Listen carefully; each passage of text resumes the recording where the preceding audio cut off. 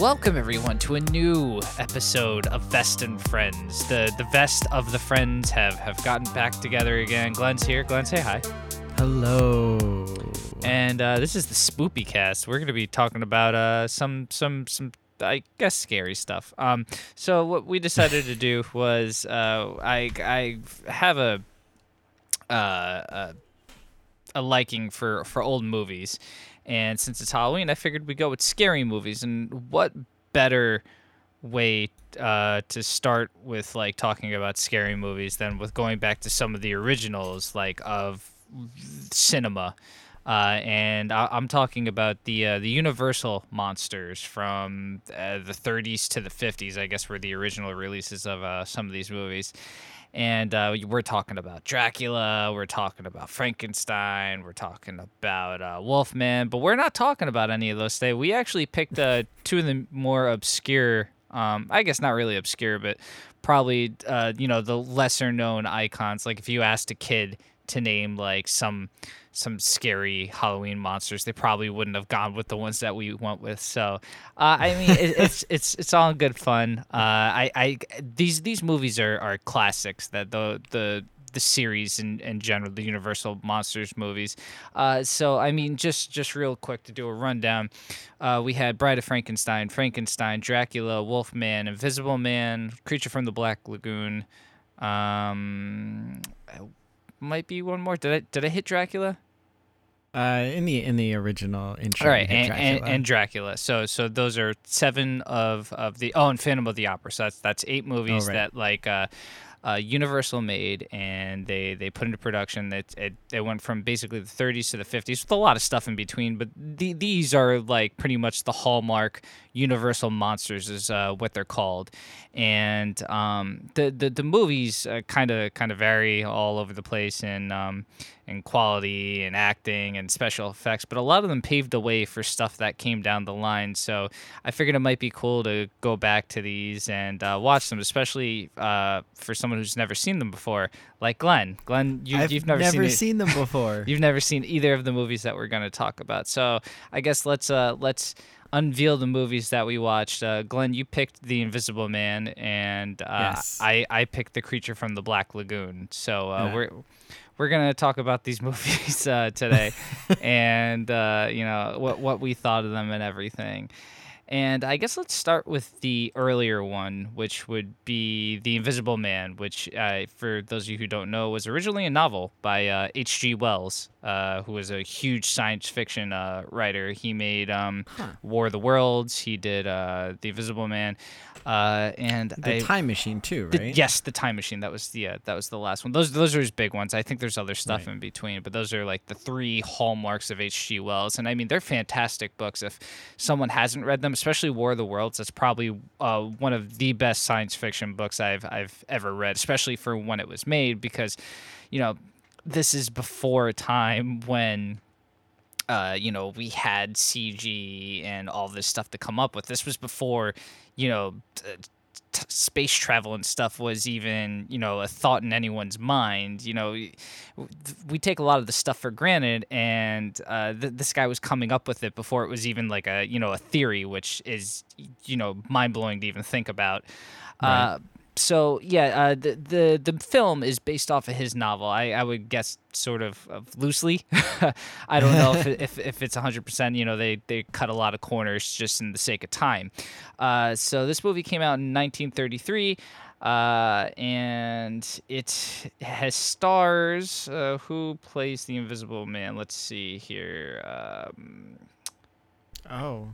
I tried so hard to remember this name, and I forgot it. It's cool. Claude Rains, and the I guess the female lead would be Gloria Stewart. There's a bunch of people in between, and I mean there's a lot of smaller roles in this movie, but I mean most notably this movie is known for its special effects in the 30s.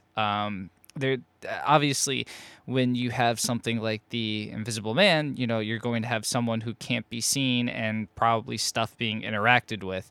Now, again, we take a lot of this stuff for granted now because we have CG, we have special effects and stuff. Back then, there wasn't anything like that, so they were kind of just doing this by the seat of their pants. But let's go back to the beginning and Glenn, what did in general, what did you think of the movie?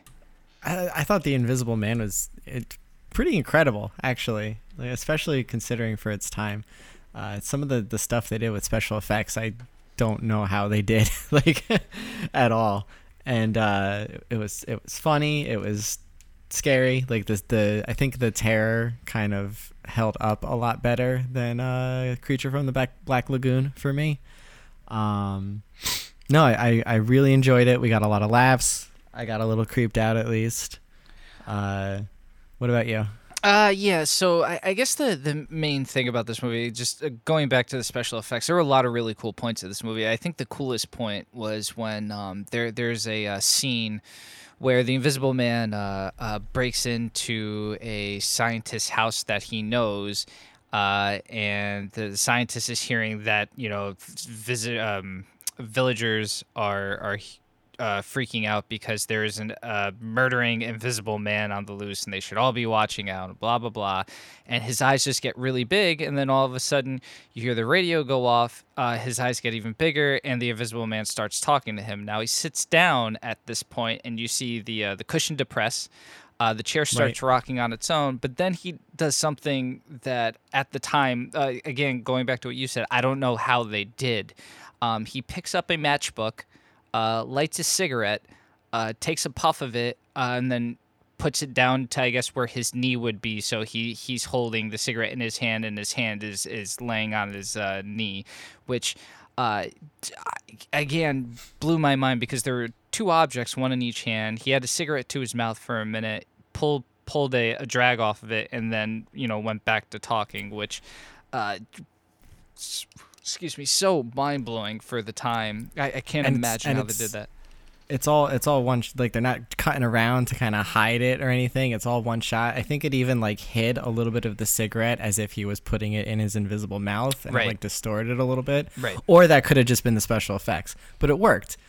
Yeah, it was pretty insane. Yeah, absolutely. Another thing is, you mentioned the humor in the movie. Now, I don't know if it was intentional or not. I would have to imagine it would have to be intentional. Now, the humor in the movie is kind of a little dark to an extent, because it's this guy who's going insane because he was made invisible by chemicals. So, what we think is goofy and stuff is a guy losing his mind, taking advantage of people because, he's invisible. No one can see him. No one knows where he is. So he can just kind of do whatever he wants. So there's a lot of points where, he's grabbing someone's nose, he's taking off people's pants and stuff. He's putting them on, running down the street.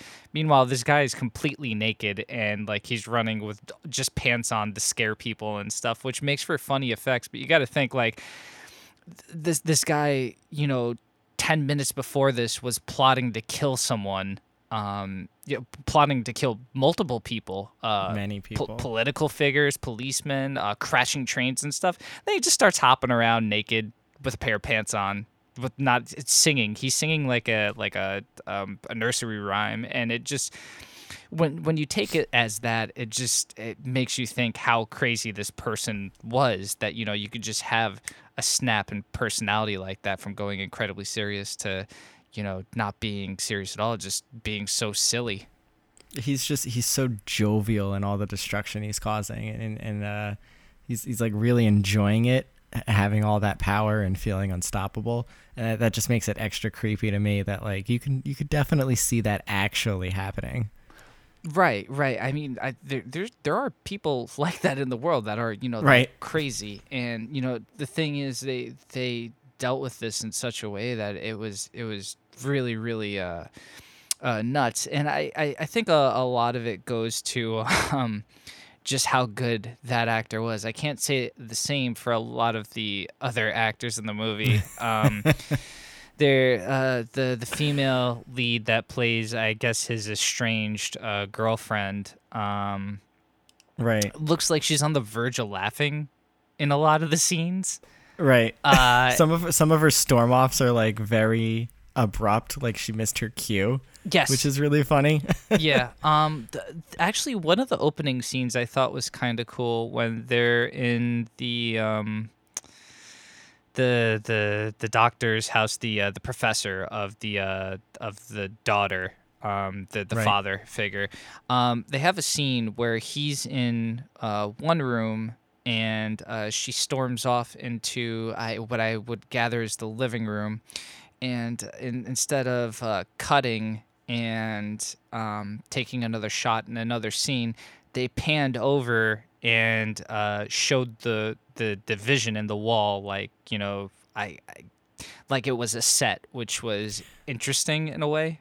Yeah, it was weird. I almost couldn't tell if it was meant to just be a house with a weird layout or if it like accidentally showed the set. It was weird. Yeah, a little bit. Again, it goes, I guess, to budgetary things, but it was just an interesting choice of shot because it looked neat, but it just goes to what they had at the time, I guess. So And I think it was the only time they did something like that as well. Like only one shot where they kind of broke the fourth wall a little. yeah, I think that was the only time. So overall, like, did you like the plot? Did you feel like it was too speedy? Because it's a relatively short movie. It's like an hour 15, hour 20 at most. No, I loved how fast it was. I think sometimes movies nowadays trying to be 3 hours long kind of stretch themselves out a little too long, in my opinion. This one, the guy's like, I'm invisible now. Like, nobody's leaving me alone, so fuck it. Rampage time. And then he just does it. And that's it. Like, there's like just a little bit of build up. He's just like fucking shit up immediately.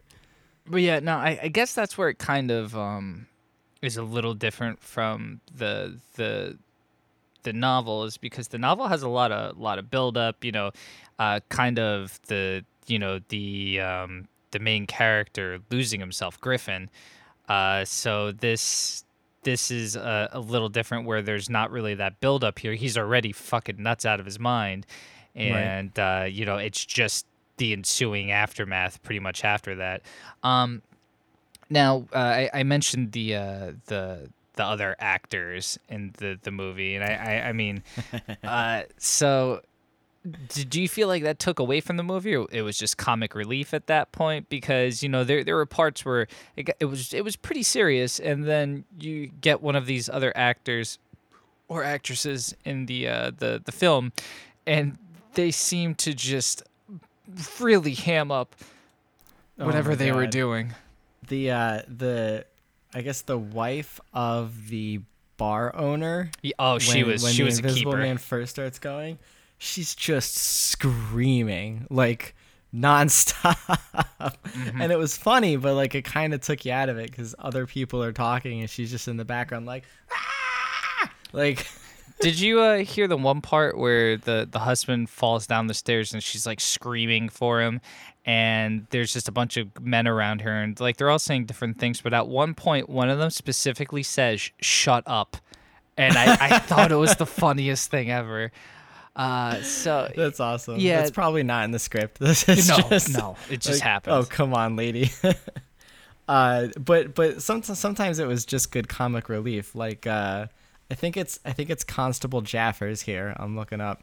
When all the men from the bar run out to find the constable, they run up to him and just goes, what's all this? Yes, yeah. There are a few moments in like that in the movie, and it's just like, but I think most of it was in good fun, maybe to keep it a bit lighter, because again, this movie's a lot older than the one we will be talking about, The Creature from the Black Lagoon, when I think a bit of a vaudeville was still like involved in movies where things were a bit, more comical. And again, this was at a time where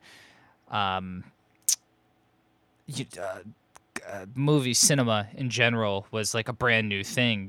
We went from silent films to this now with sound, and it was a completely different monster entirely. So I feel like maybe it was just they were trying things out, seeing how things worked, because Creature from the Black Lagoon in comparison is a way more incredibly serious movie, or it takes itself way more seriously than this. There's zero comic relief in Creature from the Black Lagoon. That this at least there's little breaths here and there of fun going around. And I think they needed that too, because the pace was so quick that if they didn't break it up, they weren't breaking it up by like pacing the movie, so they had to break it up with laughs. It worked for me. Right. So, just a quick note. In 2016, February 2016, it was announced that Johnny Depp would star in the reboot of this movie. Oh, I'm not sure how I feel about that. Yeah, me either. I guess we're gonna see. Again, this was before The Mummy came out, so it could be different now because The Mummy did really, really bad. Right. So I guess we'll have to see. But I mean, I would love to see a reboot of the movie, maybe just not with Johnny Depp. But right, who's to know? I'm just not, because like having an Invisible Man with like CG that we have nowadays, it's just not impressive anymore. You know what I mean? Yeah, I mean, did you? So it kind of loses a bit for me because of that. Did you ever see Hollow Man with Kevin Bacon? No. It goes the same route where there's an experiment. He shouldn't be doing what he's doing and stuff. He actually goes full invisible. They put like a skin suit on him so you could see him and stuff. But he ends up getting really strong because of the chemical and homicidal. So they end up having to kill him at the end of the movie, and it plays out more like a thriller, but it doesn't have the same feel to it, because like they do these rain scenes when you could see him. He's wearing the skin suit a lot of the time. I feel like the bandages really made for like that creepy vibe, especially at the beginning of the movie when he has like the fake nose on and those like welding goggles. There was just something creepy about that look. It's just so different. He's like clearly from the start he's an outsider. There's something wrong with him. Like a skin suit, you just kind of look like a weird diver. But like bandages is like the universal sign of something's messed up. Yeah, and I mean I feel like that was the start to the movie when he goes into the bar, or I guess that's a tavern.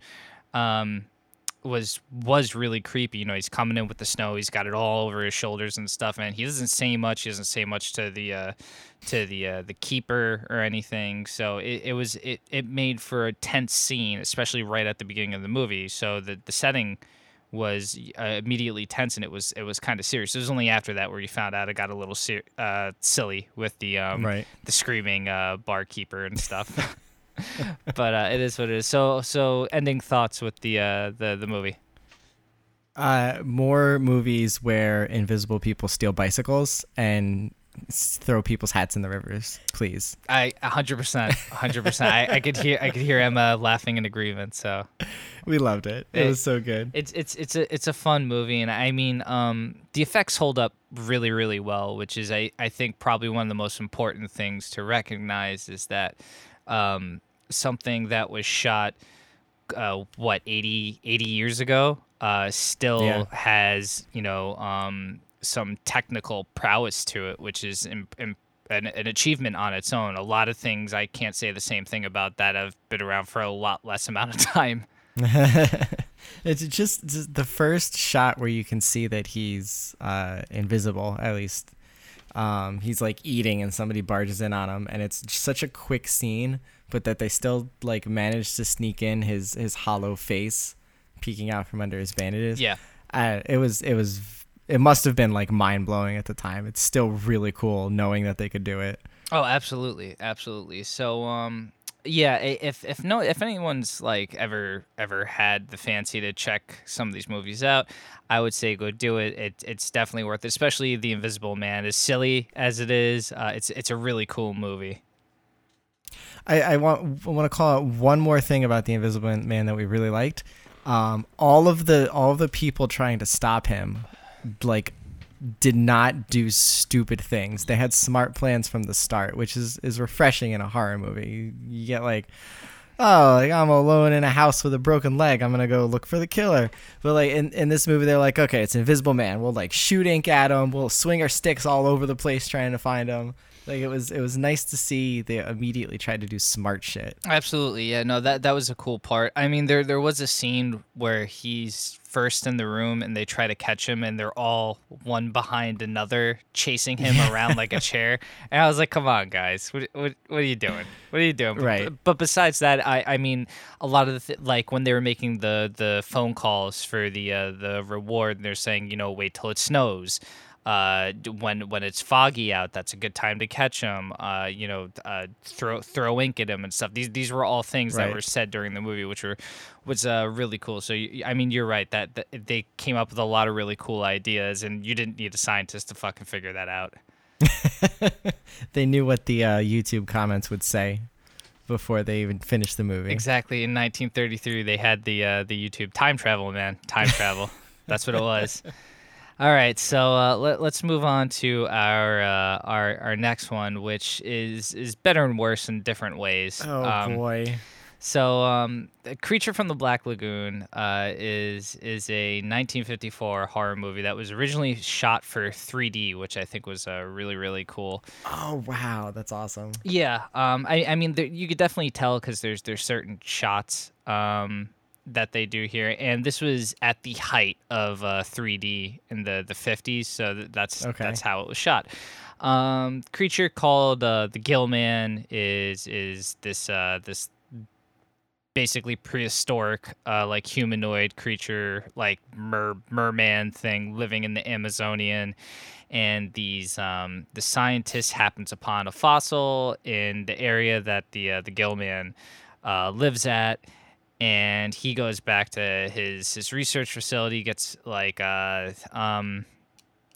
what is it, like a marine biologist to come with his Right. team, which consists of his wife, girlfriend, who's also a scientist, financial backer who's also a scientist that works for like a big company, and they all go and they travel back to this area, and chaos ensues because Gilman don't feel like getting caught. Gilman don't fuck with No. people. So I'll leave it at that. I don't want to spoil the movie for anyone that wants to go see it. I don't know if it was shot on location, but there's a lot of really, really cool shots of what could be the Amazon. A lot of really neat underwater shots in this. And overall, it's a pretty serious movie. It's hard to take it seriously when you see the design of the monster and how it moved and stuff. I'm assuming he, because the monster, the Gill Man, was very what's the word I'm looking for? Kinda Stiffly. slithers. Yeah, that too. Yeah, he He, well, like stiffly slithers. yeah, well, on land he moves very stiffly, but then the water, like he kind of moves more fluidly, which I don't know. Maybe a merman would do that. They're not real, so I have no idea. But I mean, overall, what did you think of this movie? Because it seems like you have some reservations about it. It did not do it for me like at all. There was too much build up. Like whereas the Invisible Man had no tension building, Creature from the Black Lagoon I felt like was 70% like staring at the water as the creature slowly comes up at it, and then the same musical sting happens that happens throughout the whole damn movie every time he shows up. And it was just that like for most of the movie, and then he like did a mean thing real quick and then ran away. So I got bored of it real quick. I stuck through it obviously, but it just didn't. I laughed at it in the wrong ways. It definitely probably didn't age the same way as something like The Invisible Man did, as cheesy as some of the acting was. The acting in this was a lot better, but That's true. it seems like it was aimed at something that was a lot sillier. Because, in The Invisible Man, if it had the serious acting in it, it would have been a really scary, serious movie. But it was like, The Invisible Man had one half of the equation, and The Creature from the Black Lagoon had the other half to make like a very, very tense, scary movie. Right. But both of them are separate. But I mean that just goes to what they were doing back then. I think the big point of this movie, which I thought was cool, was this is kind of like a forerunner to Jaws, how some of the stuff was shot. Right. But and it had the same like just don't mess with nature kind of theme to absolutely. Yeah. No, I thought it was neat where, like a lot of the underwater shots. I think it was one of the first ones where the girl first jumps in the water and she's swimming around, and she swims pretty far out away from the boat that they're stationed in.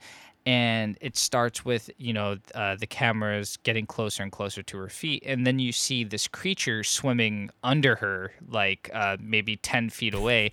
And it's kind of, besides like him swimming kind of stupid, but like, would you think about it like this? You're in the Amazon, which I mean, I wouldn't fucking swim in anything in the Amazon. No. But you're swimming in the Amazon, and it's murky water. You can't see anything.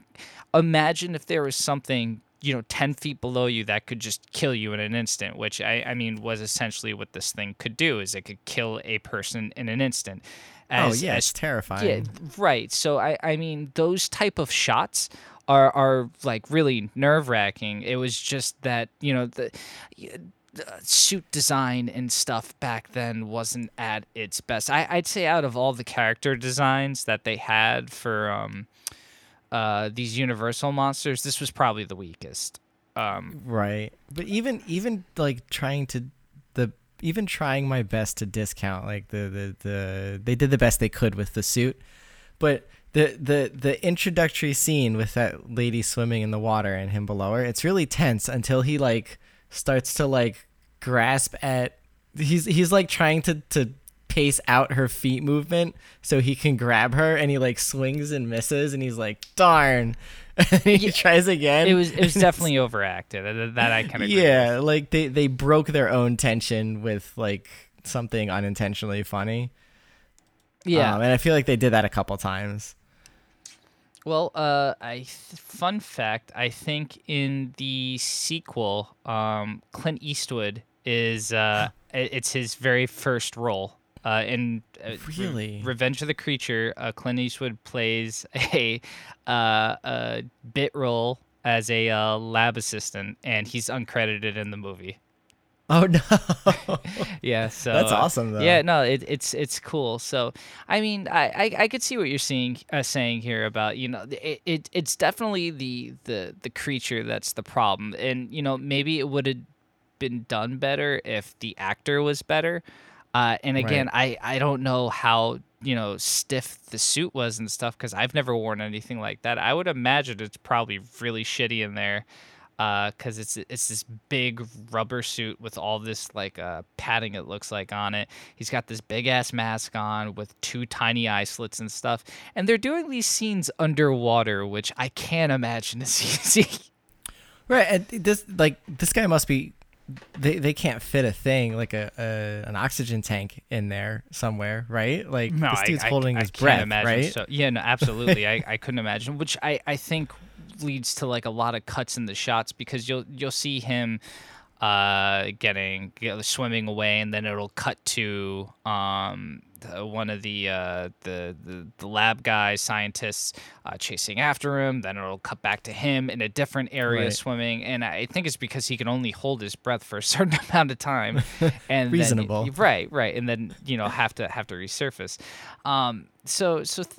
Like there are a lot of cool film points in the movie. A lot of the set design was really, really cool. It's because it took place on the Amazon. I think the weakest part was where, well, as far as set design goes, was when they went to that cave area right at the end of the movie, and it was kind of shitty. It was just like a bunch of like crappy done rock walls with some fog on the floor, and then they like weird lighting. It was weird. Yeah, that was probably the worst set design in the movie. But I mean, the rest of it's really cool because you have a lot of this fauna and stuff. All the underwater scenes are like really well done, if they were sets anyway.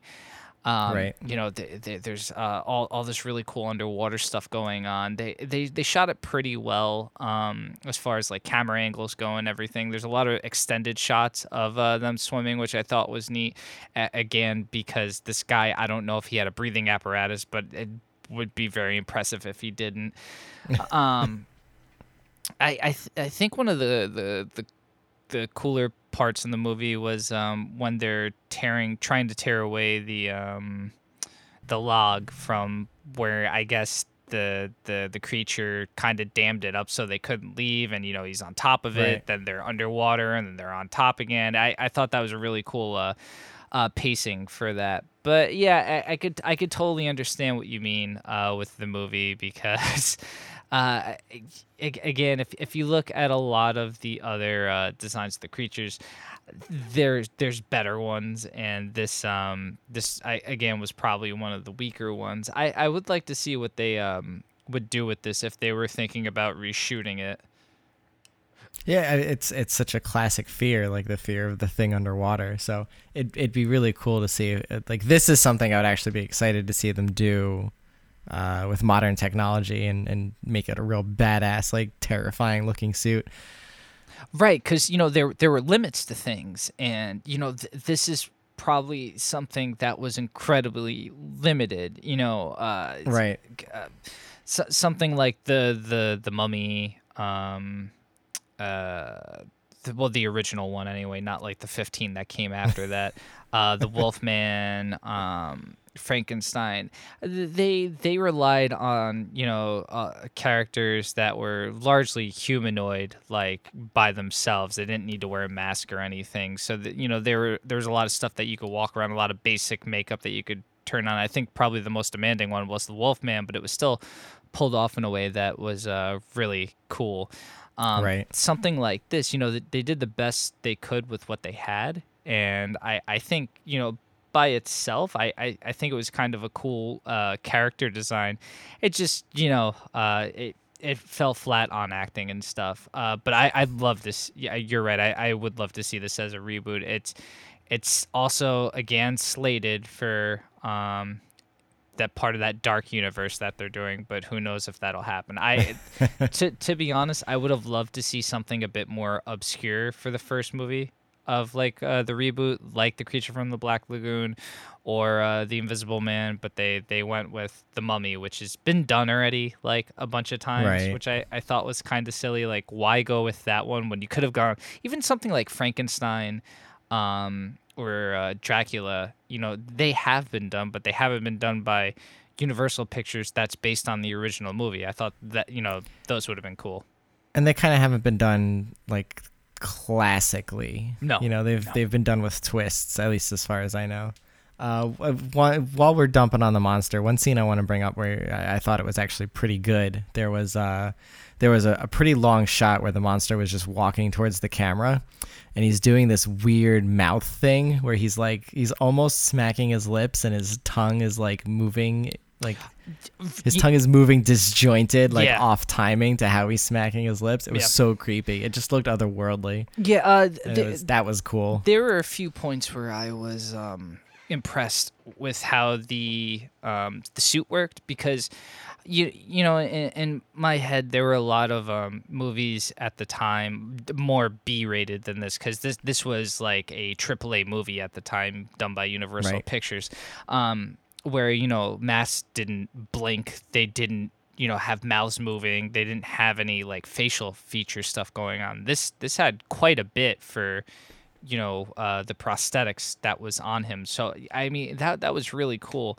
Another thing to talk about is the fact that this guy had to wear this suit for, apparently, I could be reading this wrong. It says that the costume made it impossible for Chapman to sit for the 14 hours of each day that he wore it. It overheated easily, so he stayed in the backlots lake, often requesting to be hosed down. So he had to sit with this for 14 hours a day with this suit on, with the headpiece off. Sometimes he wouldn't leave it off, just getting hosed down so he could stay in it long enough so they could do the shoots. I'm sorry for all the bad things I said about this man. Like, way to put in the work through a shitty situation. Yeah, That sounds awful. yeah, no, absolutely. I mean that's kind of crazy. So I mean overall it wasn't a terrible movie as far as like you know the acting was pretty good. It was way better than the Invisible Man. Oh, yeah. Again, it falls down to the monster falling flat, and I'm sure at the time this was pretty scary because you know we grew up in a world like I mean Glenn, you're my age, so you know you grew up with like the 80s and the 90s with like all this crazy animatronic prosthetic stuff, going back to see movies like Right. you know the 1980s The Thing with all the crazy animatronics special effects that happened in that movie. We have stuff now that the CG is so good, especially recently. Like you can't tell if it's real or fake. Sometimes it gets so Right. ridiculous. So looking back at this, it's hard to imagine a time where someone came up with this, drew this out, and then they designed a model after it. So things like that is what you kind of have to keep in perspective. Personally, I like a lot of the monster movies where they did claymation. I liked a lot of the claymation stuff, like stop motion things more. Right. Right. They had more of a realistic movement to them, but I don't What's an know. example of that? Oh, King Kong, Mighty Joe Young, Right. the creature from 20,000 Fathoms, I think it's called. Okay. There's quite a few. 20,000 Leagues Under the Sea. That's another one. I think the Kraken part of that movie was all done with Oh, okay. stop motion and claymation. Jason and the Argonauts was a big one. Yes. The biggest proprietor of that, which I named a couple that he did, was Ray Harryhausen. He did a lot of the stop motion for that. If you ever get a chance, look him up. He did a lot of really crazy things back then. He did all the designs and stuff. He made these things, which is so cool. And all the movies that he worked on, you know, had stop motion in them because that was his specialty. So people hired him specifically for that stuff. Right. He did a whole Sinbad series where, you know, he did a Cyclops, he did Harpies, he did all sorts of things. Now, Oh, wow. you know, by these standards now, it might be kind of cheesy to look at, but I mean, I always think that's cool because these are physical things. They're not CG. They have texture to them. Like these are things that you could put your hands on if you were in front of them. So, Right. to me, that's more realistic than any CG. That there is anyway in my eyes. They don't do a lot of stuff like that anymore, and it kind of bums me out. But every now and again, there's little things here and there, like Kubo and the Two Strings was Amazing movie. yeah, and that was all stop motion animation, Right. which is fucking mind blowing to think about.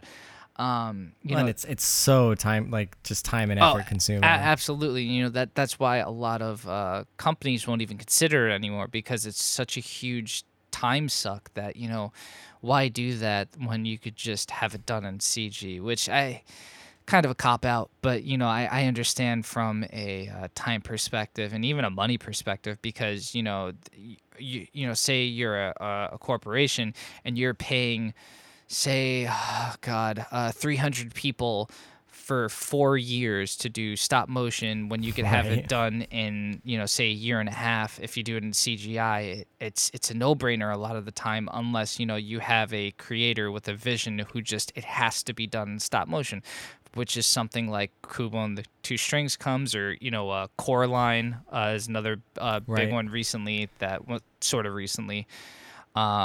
Nightmare Before Christmas. These are all more. These are contemporaries of, I guess, of stop motion that you know you could see and enjoy. And thankfully, there are still people out there that'll, not just do the most capitalist thing. They'll have a vision and go for it. And, you got to respect it and you got to appreciate it. And I appreciate it. Absolutely, and I mean this goes back to something like the Creature from the Black Lagoon, The Invisible Man. Someone had the forethought to be like, all right, we're going to get the Invisible Man to be invisible. We just got to figure out how. And they figured it out, they made it work. And, it wasn't used in excess. There weren't all these scenes where, he was always picking up stuff and everything. They spaced it out well enough. I mean, there were a bunch of scenes, but it wasn't like every fucking scene he was, throwing something around or whatever. So that was kind of cool. It wasn't in your face all the time.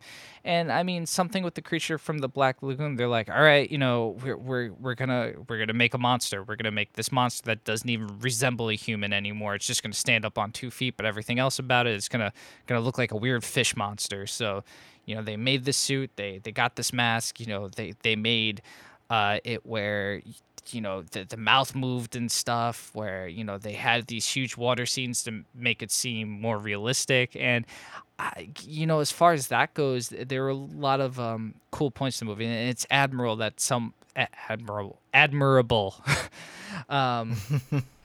where someone had the vision and the forethought to try and get this to look as good as possible. So things like that are really cool to think about. So a couple random questions for you. Did you feel any sympathy for the monster? No. I mean, it's kind of difficult because there weren't a lot of, they didn't make him sympathetic, right? From I guess if you look at it from like, don't fuck with nature standpoint, then right. Yeah, I guess. But even, something they try to do like a King Kong-esque thing where, he steals the girl and stuff, but it wasn't like he had I think they might have been trying to go for like, oh, he has an infatuation with the girl, but they didn't really own it. Right. There wasn't enough interaction between the two where, that was something that really came off as like, oh, all right, I feel bad because he just wanted, to interact with the girl. No, he just wanted to get these people out of his fucking house, which, yeah, there's a good and a bad side to it, because I'll put it this way: there is no good guy in the movie, right? Because while he goes around murdering people, this fish monster, and again, you could tack it up to it's a creature; it doesn't know any better; it's just doing it in self-defense.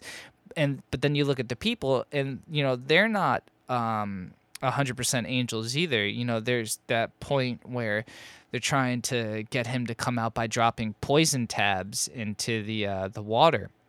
Right. And then there's that scene where there's just hundreds of fish all around them, just popped up dead, right. Because they did that. And it makes you think, it's like, well, what the fuck? Why?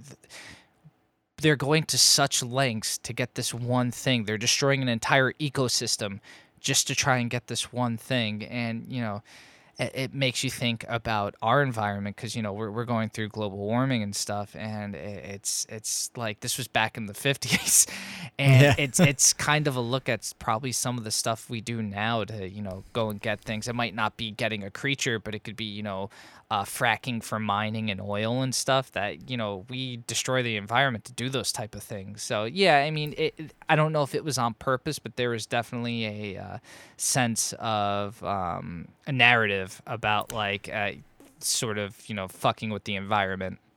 I think it was on purpose, because I feel like they made it a point to let you see them like tossing their cigarettes overboard or just tossing their cigarettes around all willy-nilly. I felt like that was too intentional for that to not be a part of it. I felt a little bit of sympathy for the monster until he started like going after them in earnest. Like there was a point where he was just like, I kind of want these people to leave, and then he locked them in. Now it's just him trying to get revenge. Yeah. And again, that goes to having more of a mind than just being a creature at that point. That's a human thing to do, is wanting to get revenge. Animals don't want to get revenge. They want to get you the fuck out of their environment and stuff. So when it went to that, it seemed a little vindictive, and it might have kind of, I guess, sullied any sort of sympathy you would have had for the monster, like you were saying. So, yeah, I mean, overall, like I liked both movies, and I could totally understand why you didn't like, why you weren't 100% sold on Creature from the Black Lagoon, and that's fine. Like, you know, dude in the suit doesn't always make the best monster. Right. But we did pick two more obscure Universal monster movies. Right. Now, after seeing these two, would you want to go back and see some other ones? Yeah, definitely. I've never seen, original Dracula, original Frankenstein, and I definitely would like to check those out now. Now, And the other ones you named that I can't remember right now. there's a whole bunch of them, but there is another series that people talk about when it comes to, like, the big three, the Wolfman, Frankenstein, and Dracula, and it's called the Hammer series. Now, Okay. I personally haven't really seen these movies because I just really haven't had the chance to. But they're apparently, even as far as storytelling and stuff goes, like loads better than the other ones, and they go all over the place. There's Frankenstein, Dracula, The Mummy. There's some non-horror films. They have sequels to all three of those. Then they have kind of like kitschy things that maybe might not be the best, but as far as I've been told, like the Frankenstein, Dracula, and Mummy movies are right up there with the Universal monster movies being like classics. Awesome. But yeah, all things to think about. I do want to see all these movies. Fun fact: the guy from Star Wars, God, what the hell's his name? Tarkin. You know who I'm talking about, right? I think so, yeah. Vader's like right-hand man, the guy who always looks like he ate like 9,000 warheads. Yes. Peter Cushing, that's his name, Peter Cushing. He is in all these Hammer movies, or he's in a large amount of them. I believe he's Van Helsing in the Dracula movies. Like, he has a very, very big filmography. Not just these, but these are movies that like kind of made him like kind of a cult icon, which is really cool. Yeah, he played Victor von Frankenstein in the Frankenstein movie. He played Van Helsing and Dracula, and he was also in The Mummy, so he was in all of those movies, which is kind of cool to think about. It's cool. It's cool that people, like directors and movie studios, will stick to actors that they know, and they'll all kind of work together on the same projects. Oh, absolutely, and especially back then, actors like Lon Chaney, Boris Karloff, oh God, what the hell? Bela Lugosi. Those were the big Marvel. Jeez. those were the big Universal monsters back then. That was the Wolfman, Dracula, and Frankenstein.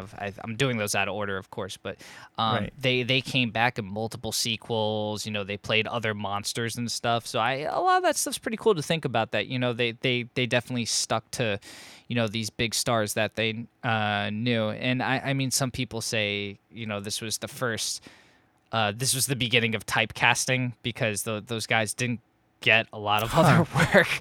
Right. Besides these monster movies, they were just known for playing monsters. So why would you have them as anything else back then? Which is crazy to think about. But yeah, that's what happened. Yeah. If they're good at it, they're good at it. Why take a chance? Right. Exactly. So any closing thoughts, Glenn?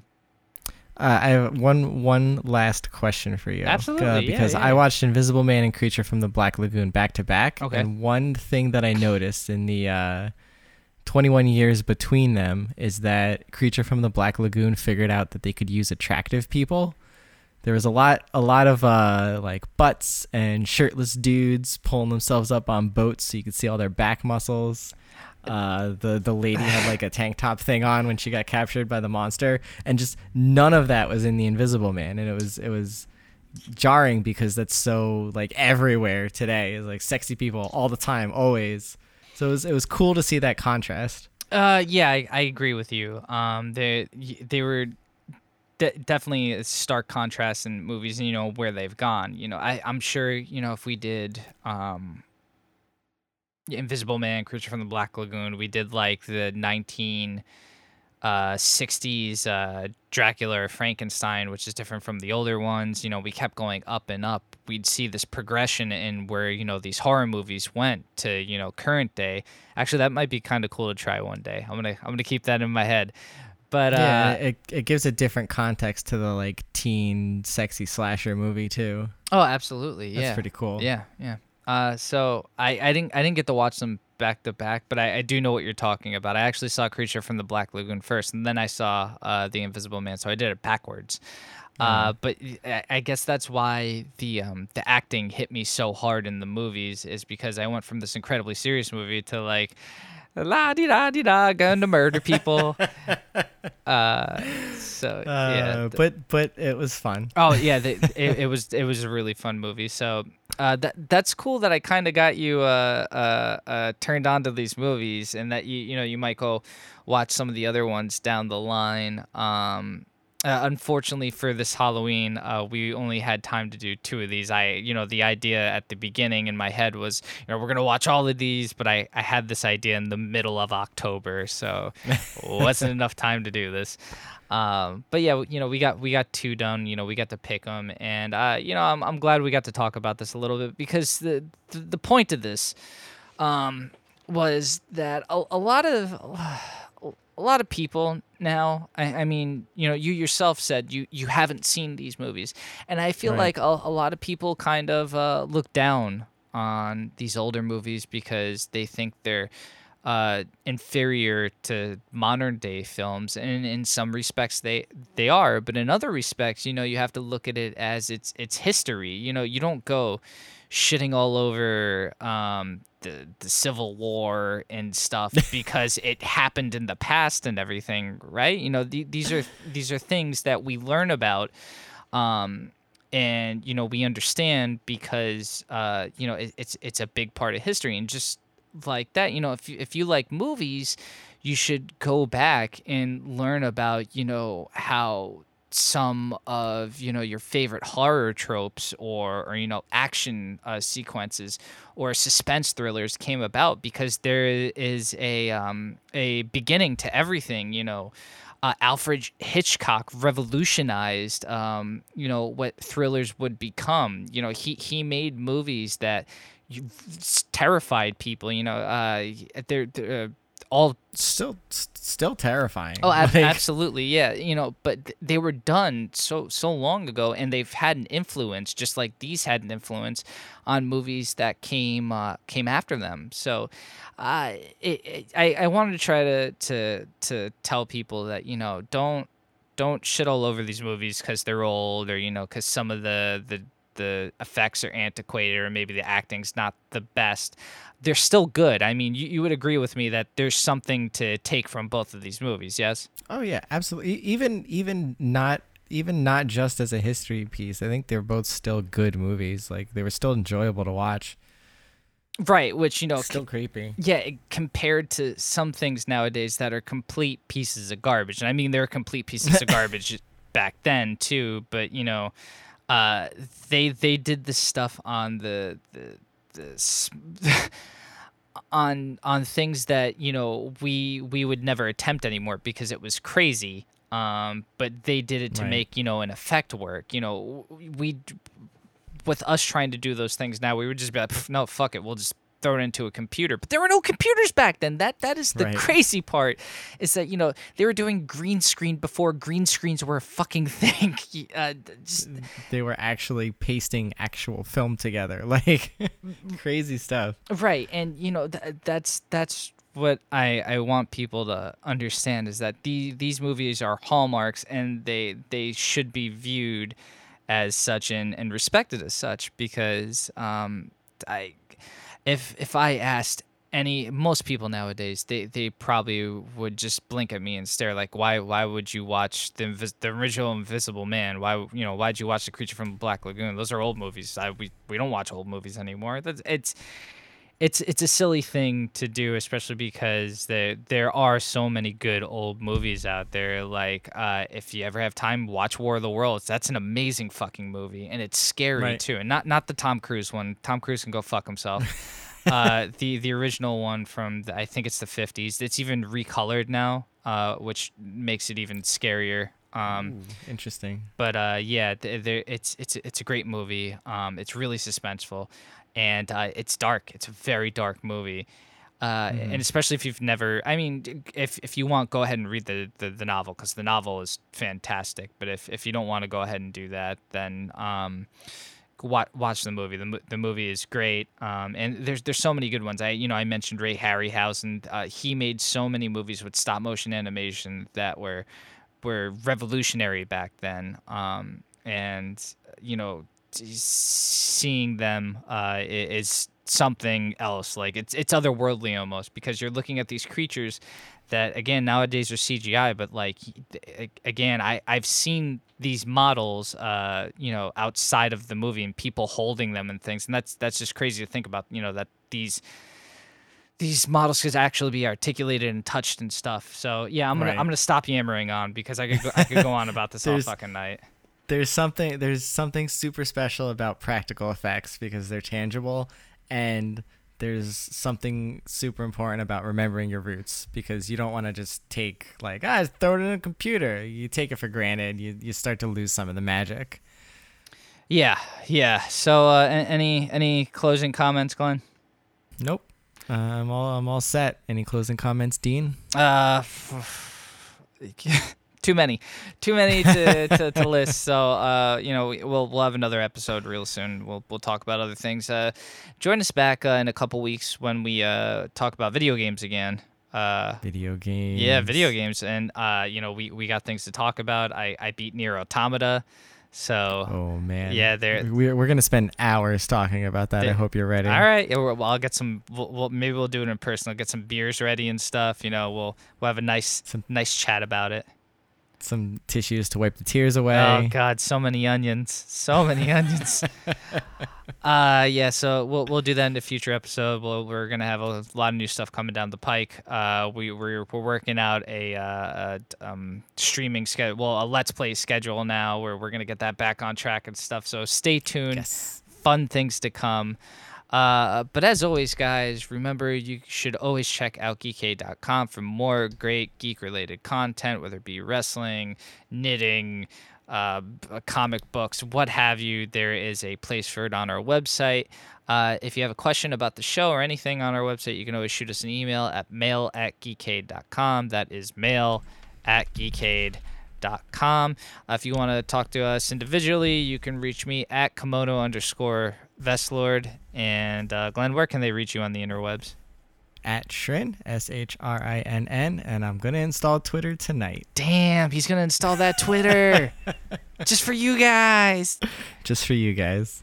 Oh man, I want to make some truck horns. Beep, beep, beep, beep, beep, beep, beep. Twitter. No, Twitter's not that exciting. Oh, dude, it's totally exciting. All right. Yeah, and as always, listen, if you like the show, remember to subscribe, give us a rating, 5 stars, say hi in the comments, tell us what you like about the show. Hell, even tell us if you don't like. If you want to, tell us what we should improve or maybe something we should cover in the future, shoot us an email or just shoot us a message individually. We'll be sure to read it and to get back to you, because we always like hearing from you, the listener. Till next time, guys, stay Vestley, keep playing games, and we'll catch you in the next episode. Bye.